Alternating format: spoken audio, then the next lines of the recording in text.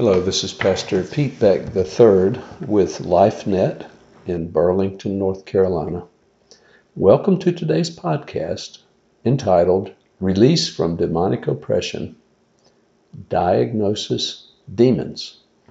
This is the 23rd article in a series entitled Wonderful Counseling. To access the rest of the series, you can go to my website, thirdpeter.com. Have you ever sensed the presence of a demon or an evil spirit? How did you do it? Was it a feeling? Something said?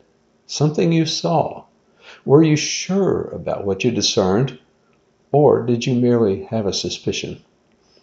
Being able to accurately discern the presence and activity of the demonic in people's lives is a very important aspect of helping them find freedom.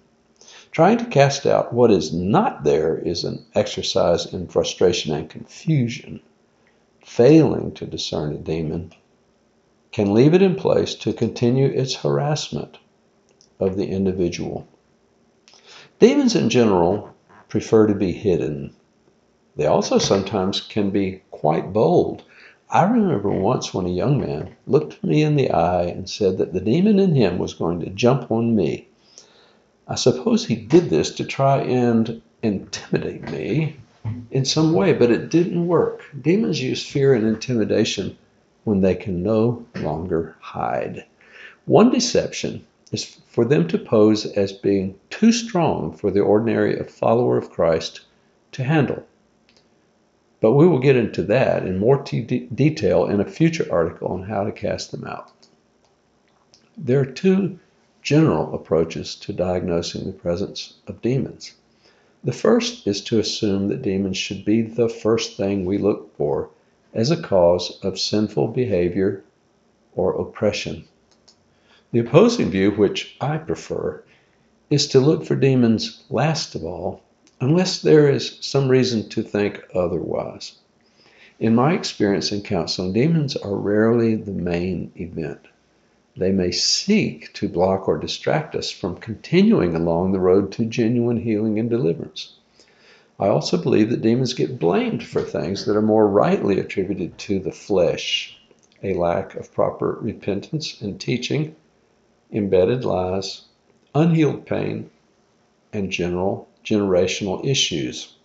Demons, however, often lurk in the midst of the snarls of interconnected bondage issues, and we should not be surprised to find them. In fact, I've had more dealings with demons while engaging in personal prayer ministry than at any other time.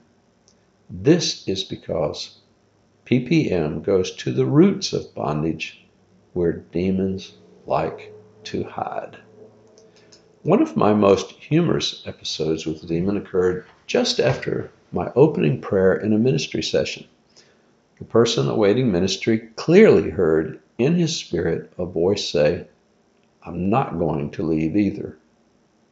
We both laughed and cast out the spirit, deeming that the Lord was showing us that it was time for it to go. Probably the most interesting deliverance in my experience took place over the phone. A demonized person I had never met called to ask if I cast out demons. We talked a bit and set up a time to get together in person. This man had attended one of our small groups, so it was not totally out of the blue. Before ending the call, I asked if I could pray for God's protection over him until we met. As I prayed in English, I felt a strong desire to pray in tongues. I asked him if that would be okay, to which he readily agreed. As I prayed in the Spirit, he began to manifest evidence that he was being delivered. He was choking and gagging and knew instinctively that the Holy Spirit was setting him free. The most interesting thing to me was that I was not consciously exercising authority in Christ for his deliverance. But I supposed that I must have been praying for it and commanding it as I spoke in an unknown heavenly language. Romans 8:26 and 27 state that when we pray in the Spirit, we pray according to the will of God. It was obvious that the Holy Spirit wanted it out immediately. Before that, I did not even know it was possible to cast out a demon while praying in the Spirit. Afterward, I witnessed another person get delivered as I prayed in tongues, but that was after I commanded the demon to leave in English. It was one of those recalcitrant spirits who protested having to leave. But how do we know when we're dealing with the demon? Some people, a la the book Pigs in the Parlor, believe demons are behind nearly every affliction known to man. I reject this notion, preferring to limit myself to demons identified in the New Testament. However, I must admit that once when ministering to a woman who had been unable to quit smoking, I asked her if it would be okay to check out the possibility of a demon being behind her addiction. I did not think it was, but recently someone had encouraged me to consider the possibility, and I thought it would be worth a try. She agreed, so I asked Jesus to reveal to us if a demon was involved. My wife and I commanded any evil spirit present to manifest itself somehow so we would know. Amazingly, the woman immediately had a terrible taste in her throat.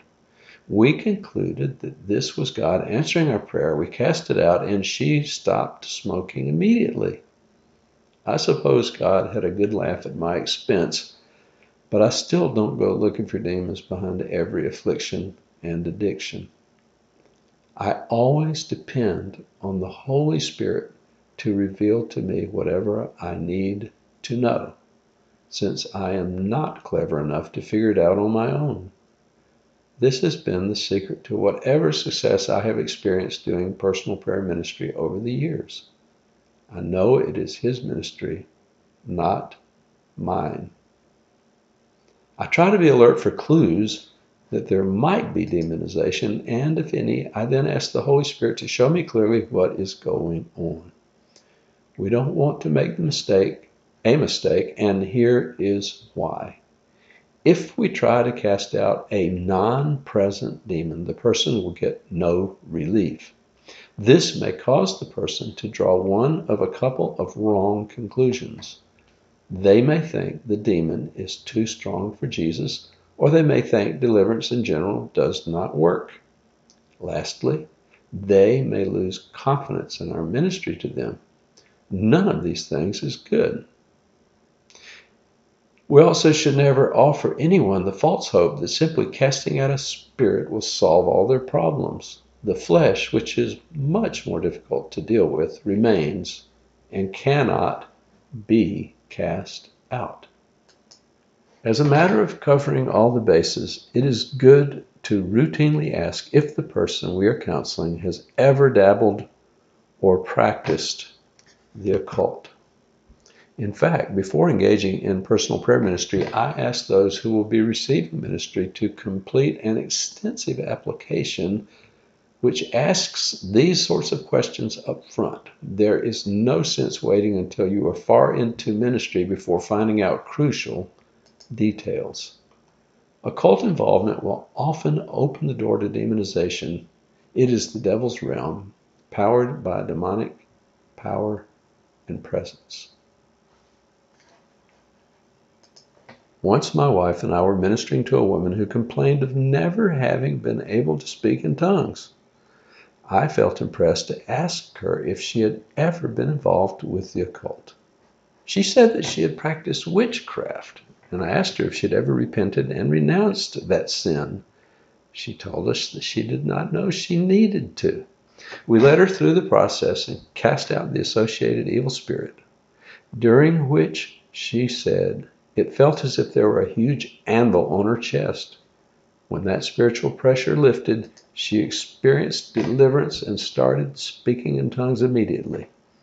My advice is to always suspect demonization when there has been occult involvement, which includes a vast array of things from Ouija boards to palm reading, from tarot cards to seances, from witchcraft to satanic worship, and the list goes on.